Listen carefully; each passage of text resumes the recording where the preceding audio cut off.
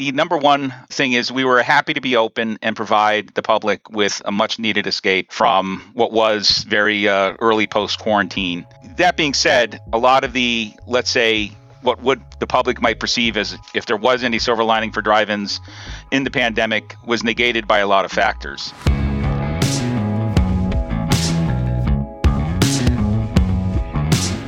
This is the Box Office Podcast. I am Daniel Luria, the editorial director of Box Office Pro, the only publication in North America exclusively dedicated to covering theatrical exhibition, joined once again by our deputy editor and co-host of the podcast, Rebecca Pauley.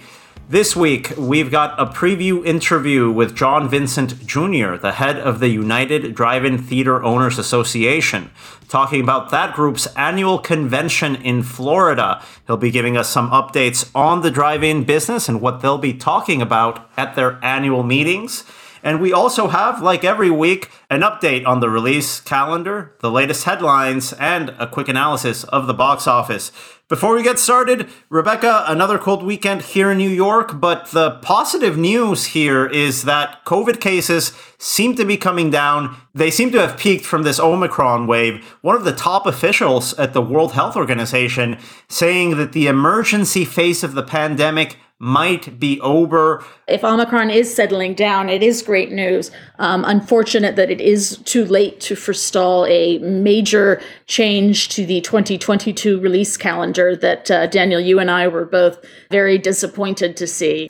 We got a little break from big blockbuster money-earning, big potential films getting pushed down to next year, but the ghost of Christmas past. The ghost of COVID present, it looks like, yeah. Yeah, the ghost of release date changes past come back to bite us yet again. No, unfortunately, as you mentioned, Paramount changing the release dates of a number of films. I think, to be honest here, it's probably more of a factor of the pandemic stalling production and post-production, just looking at how far some of these films have been pushed back. But why don't you go over that list, which unfortunately is headlined by Mission Impossible 7 moving out of its September 2022 spot, one of our favorite action franchises.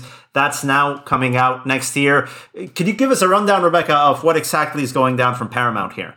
Well, from Paramount, as you mentioned, we have Mission Impossible 7 has been pushed to summer of next year, July 14th, 2023. The domino effect there is that Mission Impossible 8 has been pushed from July 7, 2023 to June of 2024. Paramount has also moved the release dates of its upcoming Teenage Mutant Ninja Turtles animated film and the third entry in the A Quiet Place franchise, which has been moved from March of 2023 to September 22 of 2023. So not a huge jump there, but certainly not the kind of thing we'd like to see. I'm sure this isn't going to be the last of the changes we're going to see as the market reshuffles. We already saw Universal actually placing their romantic comedy Bros up in that September 30th date that Mission Impossible 7 just vacated. Yeah, they certainly don't really seem like comparable films. I'm curious to see that one. It is starring and co-written by Billy Eichner, who's a comedian who I find really funny. So that one I'm excited to see. Unfortunately, this coming weekend, no new wide releases from anyone. This is going to be, I think, probably one of the most difficult weekends on the market. Then again, if we just look at the last weekend that happened, the two new releases that came out, Rebecca, they didn't really perform well at all, with Redeeming Love opening in fourth place with 3.7 million from just under 2,000 screens.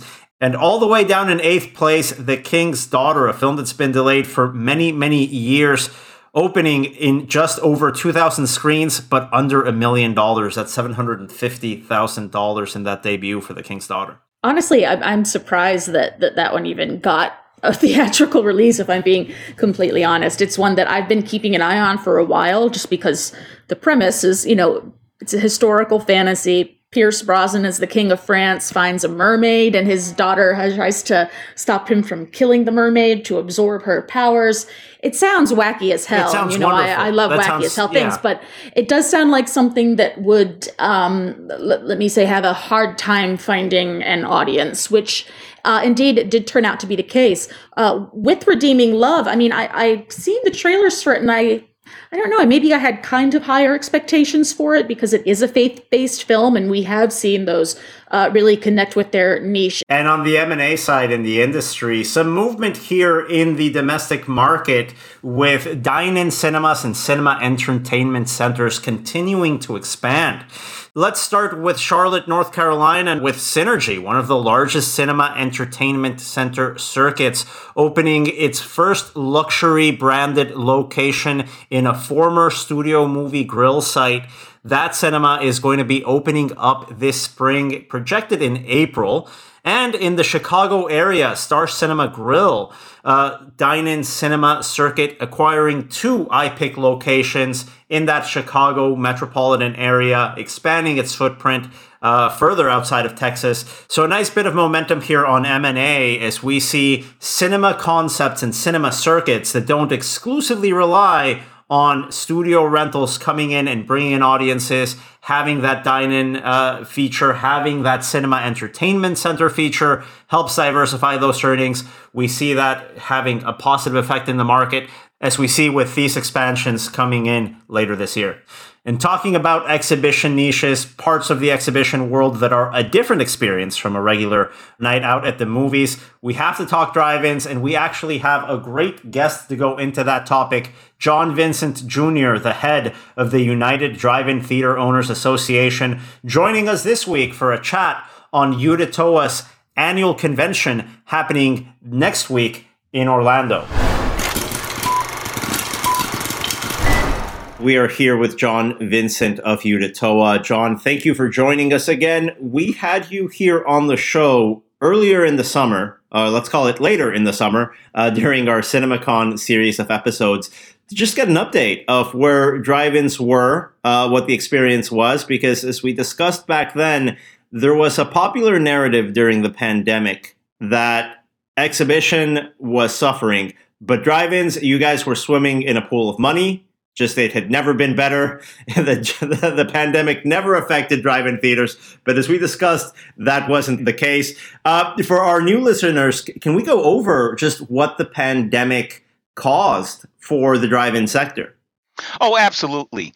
The number one thing is we were happy to be open and provide the public with a much needed escape from what was very early post-quarantine time frame. That being said, a lot of the, let's say, what would the public might perceive as if there was any silver lining for drive-ins in the pandemic was negated by a lot of factors. You know, we had to make sure we had social distancing in our lots. So many of us, including myself, we had to go to half capacity. And by the time you're done with half capacity, given the way the rows work, it really was 40% capacity.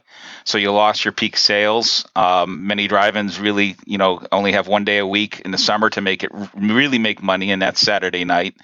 And that would be when they lost half their business, let's say, for that particular day. The other half of the coin is just like our indoor counterparts.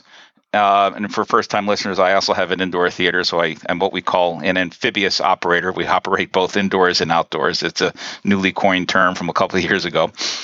We make a lot of our money on concession, and we had to do new procedures and policies to get the food delivered to the customers. My theater was historically cafeteria style.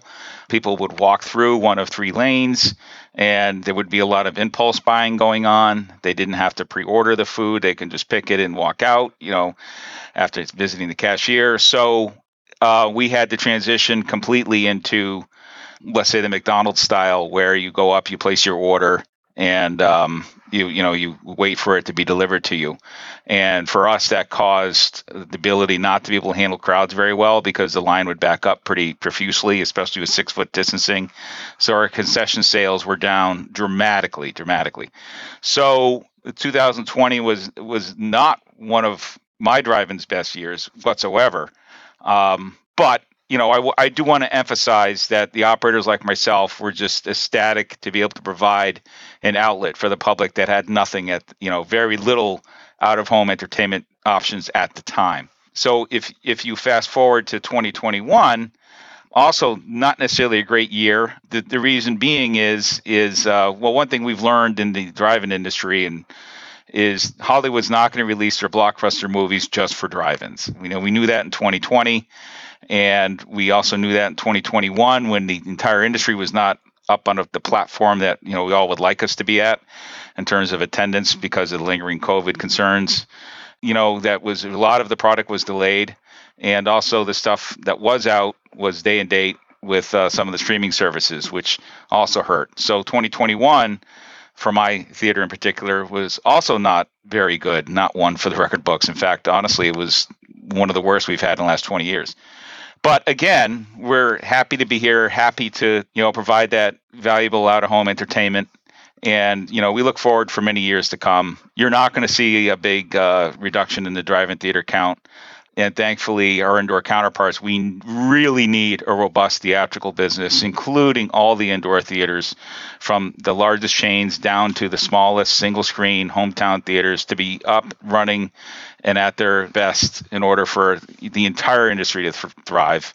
And we're really thankful, myself in particular, having an indoor for the Shuttered Venue Operators Grant that really did save, your hometown theater. If it wasn't for that and the work of the National Association of Theater Owners, we'd be in a very different place. Now, the SVOG that you mentioned, John, that was such an important lifeline for cinemas here in the United States. During CinemaCon, I was speaking with John Fithian, the head of the National Association of Theater Owners, and he said that thanks to this government funding and a lot of the actions of the industry, a lot of the lobbying, we only lost about 1,000 screens in the U.S. So we went from around 43,000 to 42,000 in the span of 2020 to 2021. Just a great result. He was originally afraid that we might lose up to half. It was just 1,000. Now, a big asterisk here is that drive-ins were even more resilient in that you had to face the capacity restrictions from the start. True, you got to open a little bit earlier. That's I guess, a plus. But you didn't have any of the content from the studios either. You also had to face that drought of content pipeline. And then lastly, you guys weren't eligible for the SVOG money. Is that correct? Drive-ins just weren't able to receive the same government funding that indoor theaters were. I will add an asterisk to that, though. It wasn't a poison pill like if you're a publicly traded company, you're not eligible for SVOG, period. A drive-in would be eligible if their principal business activity is cinemas or something like that, or other reasons, or, they have split corporations and everything else. So, yes, drive-ins in and of themselves were not eligible. Indoor cinemas were, of course, eligible. So, yes, and we did have some drive-ins that are probably near the cities that did tend to do okay in the pandemic, but as you get into the rural areas, they did not. So, yes, but also there were other government programs, too, that some, operators, including drive-ins, including indoors and drive-ins, were able to take advantage of outside of SVOG, like the payroll protection program definitely helped some drive-ins. So, it wasn't without any support whatsoever. But we certainly, the delta between, my cinemas, which was closed 16 months, and had I been open in those 16 months anyway, what would we have done? 10% of normal for a small town theater like mine. So we were happy to be open. Drive-ins we're happy to be open, happy to service the customers, provide that outlet, and keep the pulse of the theatrical business going. In 2020, the nationwide top 10 list, top 10 movies, top 10 theaters, there was a couple of time frames when that was 100% drive-ins in the summer of 2020. A little bit of a teeny silver lining, but we were happy to carry the flag. It's great to see. National trades for a little bit. Yeah, that's heartwarming, but it did not provide, going back to when you opened with the narrative that was out there that drive-ins did fantastic and its resurgence and everything else down the line. I've been in this business for 33 years and the drive-in business has been recovered nicely pretty much in the early 90s when we started to get mainstream product again. And there's a whole host of issues why drive-ins will you're never going to have 4,000 again like you did in the 50s, land value, seasonality, everything down the line. But the ones of us that are left and are, we're here to stay, put it that way.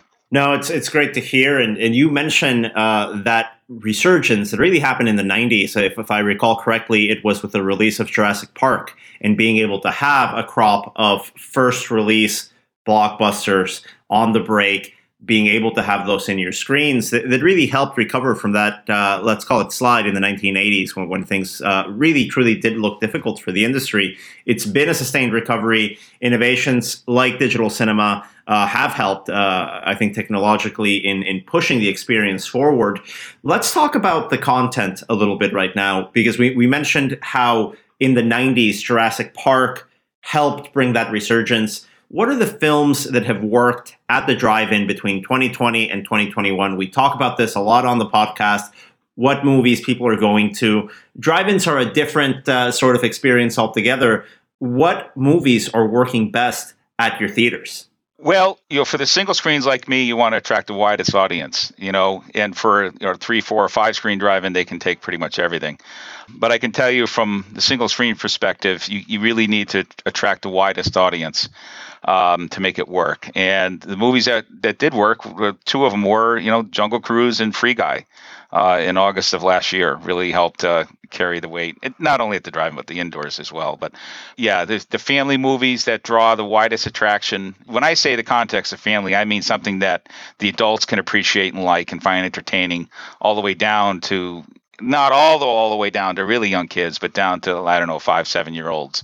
That's when you get the most drive-ins. Like there's outliers that do really well with horror movies and the like, but in terms of most drive-ins, it's the family movies that draw the widest attraction that's watchable by the vast majority of audiences. So, aside from that, we continue to perform well with so-called retro movies. We wish more of them were out of the vault on an available basis, but most drive-ins do quite well with classics such as Dirty Dancing, Grease, Jaws, Goonies, Gremlins. Those you can't go wrong. You can't play them all summer either. They're good at this point for once or twice a season, but we do quite well with those older movies from not only Generation X growing up in, but now the millennials. We're starting into some of the 90s movies that are performing well on a retro basis. So, but that's always add-on kind of per se. We do those at Wellfleet usually in the last couple of weeks of the season. But nonetheless, I think to answer your question, the 2 really good performers in the last 2020, 2021 were Free Guy and Jungle Cruise.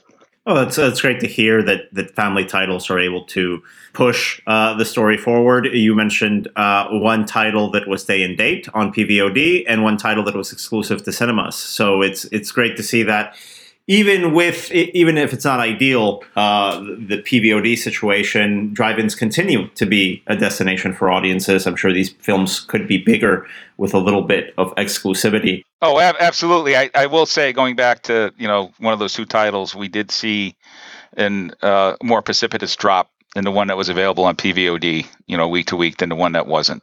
Definitely without PVOD, they last longer, and I think that benefits the entire industry, not only theaters, but it benefits the entire industry to have that length. And we talk about the programming challenges. When you're running a first-run film, sometimes these terms, as a single screen, push you to keep the film on that screen for more than 1 week, which it's great business on week 1 when everybody's showing up. But if it's available at home, week 2, week 3, you have a contractual obligation to keep your only screen on that one title, when people that didn't watch it opening weekend were the people that were always going to watch it at home. It's I'm sure that's been an ongoing concern for the drive-in sector that usually has a much lower number of screens than your indoor counterparts. Yes, contractual demands that demand more at 2, 3 weeks are very troubling in our industry. Especially for a single screen indoor or drive-in. It's very difficult, especially if you have a fixed audience,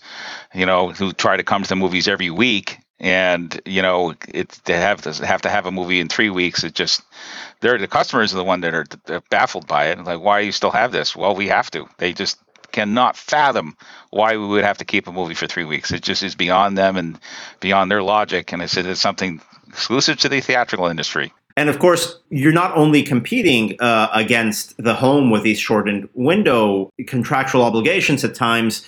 Last summer, you had a little bit more competition from drive-ins that were outside of the exhibition business. I mean, let's say a city parks department that decided to just install a screen, not really put a lot of technology in there.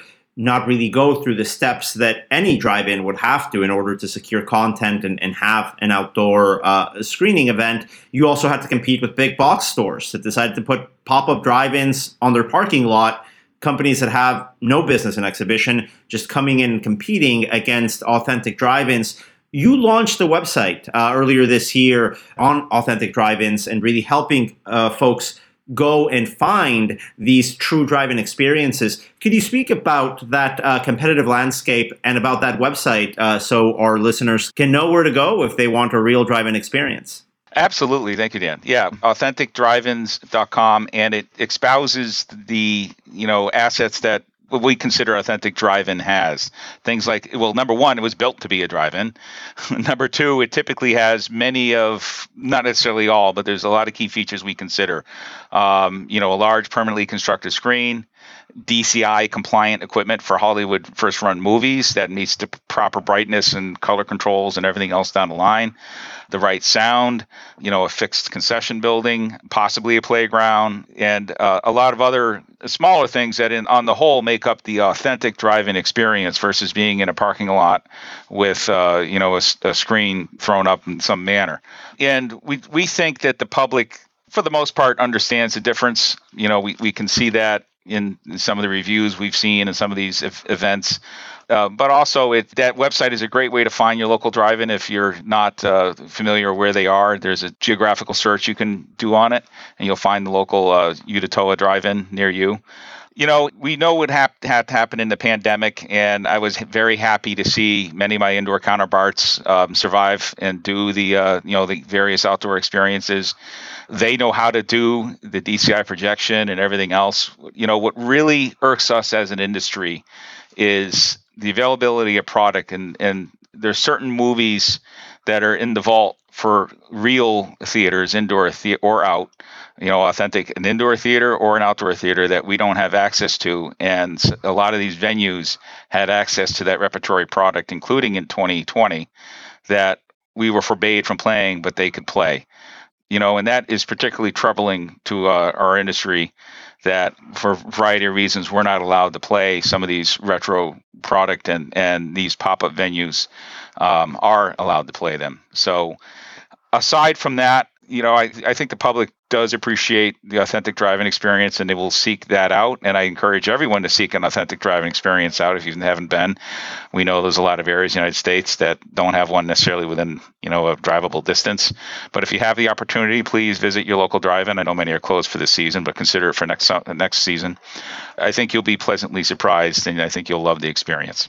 And that is authenticdrivein.com online to go and find any of these real drive-ins, these purpose-built drive-ins all over the country. It's a great website. I think a great initiative, John, that Utah has to connect with moviegoers that are looking for that specific type of experience and don't want to end up at a Walmart parking lot to see something that really isn't the real thing.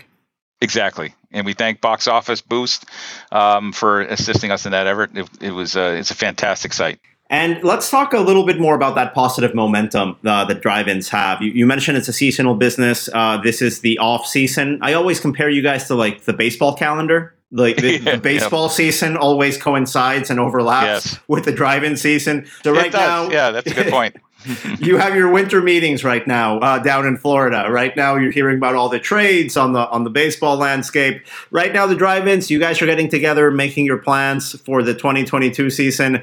We've got Utah, your annual convention, happening in late January in Orlando. Could you give us some details about what's on tap at this year's event? The first one since 2020, correct? You were actually able to slip in the 2020 edition. We were, and I think we were one of the last industry functions before the shutdown happened. It was the last week in June, well, into the first week in February of 2020, and then things, as we all know, a month later, everyone got locked up, for lack of a better word.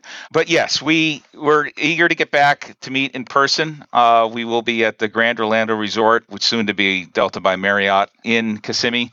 and it's a perfect facility for us. It's just the right size where we have the entire convention facilities, and we have some flexibility in going back and forth between rooms versus being in a facility that's too small or a facility that's so big that you're one of many conventions there. And it's centrally located to Disney World, probably a little further up to Universal and all that for people who want to extend their stay down there. And it's just off the two highways, so you don't get stuck on either International Drive or 192 for too long of a period, as we found with other locations. However, this year we think we're probably just going to focus on getting together, social side of it. I think we do have an actor lined up to come. I'm not allowed to say who it is yet. We might even see one of their movies. But aside from that, it's really going to be kind of similar in spirit to CinemaCon of last August, where it was really just, all right, let's not worry about a tentpole event or speakers or anything like that. Let's just get together, enjoy each other's company, catch up. Many of us have not seen each other in 2 years. So that's probably going to be the main theme. We will always have the trade show component. Any vendor who's listening who wants to come to the show, we have plenty of openings. It's uditoa.org, and you can click a convention link there.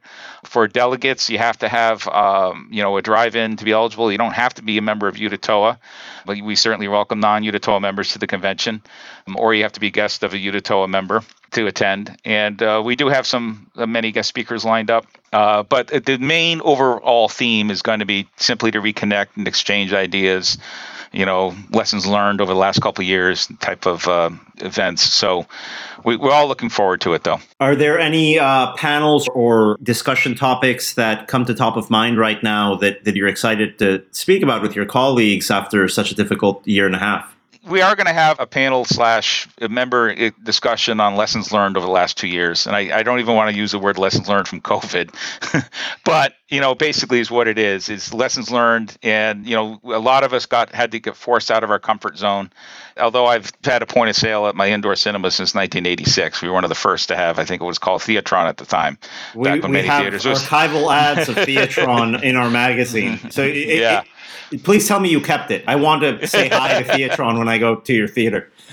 Yeah, they're long gone, but nonetheless. So, contrast that with at the drive-in side, we were automa ticket till 2022 and include 2019. Wow. So, and we always were worried, at the drive-in side, how do we deal with, selling advance tickets, and what do we do with possible sellout nights, and how do we fish out of the people coming in who's bought advance tickets? We had never intended on going to advance tickets at my drive-in. We had never intended. Well, we eventually knew we were going to have to go to a credit card system at the box office, but COVID accelerated that, and our lessons learned is, hey, selling advance tickets at the drive-in is a very good thing on so many levels. One of which we didn't even think of was we get a serious indicator on how busy the night's going to be and can plan accordingly by, calling in extra people at 4 or 5 o'clock when we didn't have that intelligence before. So, that's the type of information we're probably going to exchange with each other and learn, and help us collectively improve our businesses. That's always been a big component of the drive-in industry. We're very forthright in sharing with ideas on how to do our operations and make more money. And thanks again to John Vincent Jr., the head of the United Drive-In Theater Owners Association, for joining us this week. The Box Office Podcast is produced by Box Office Pro, The Box Office Company, and Record Edit Podcast. Tune in next Thursday for the latest episode of what's going on in the theatrical exhibition business. Thanks again for listening.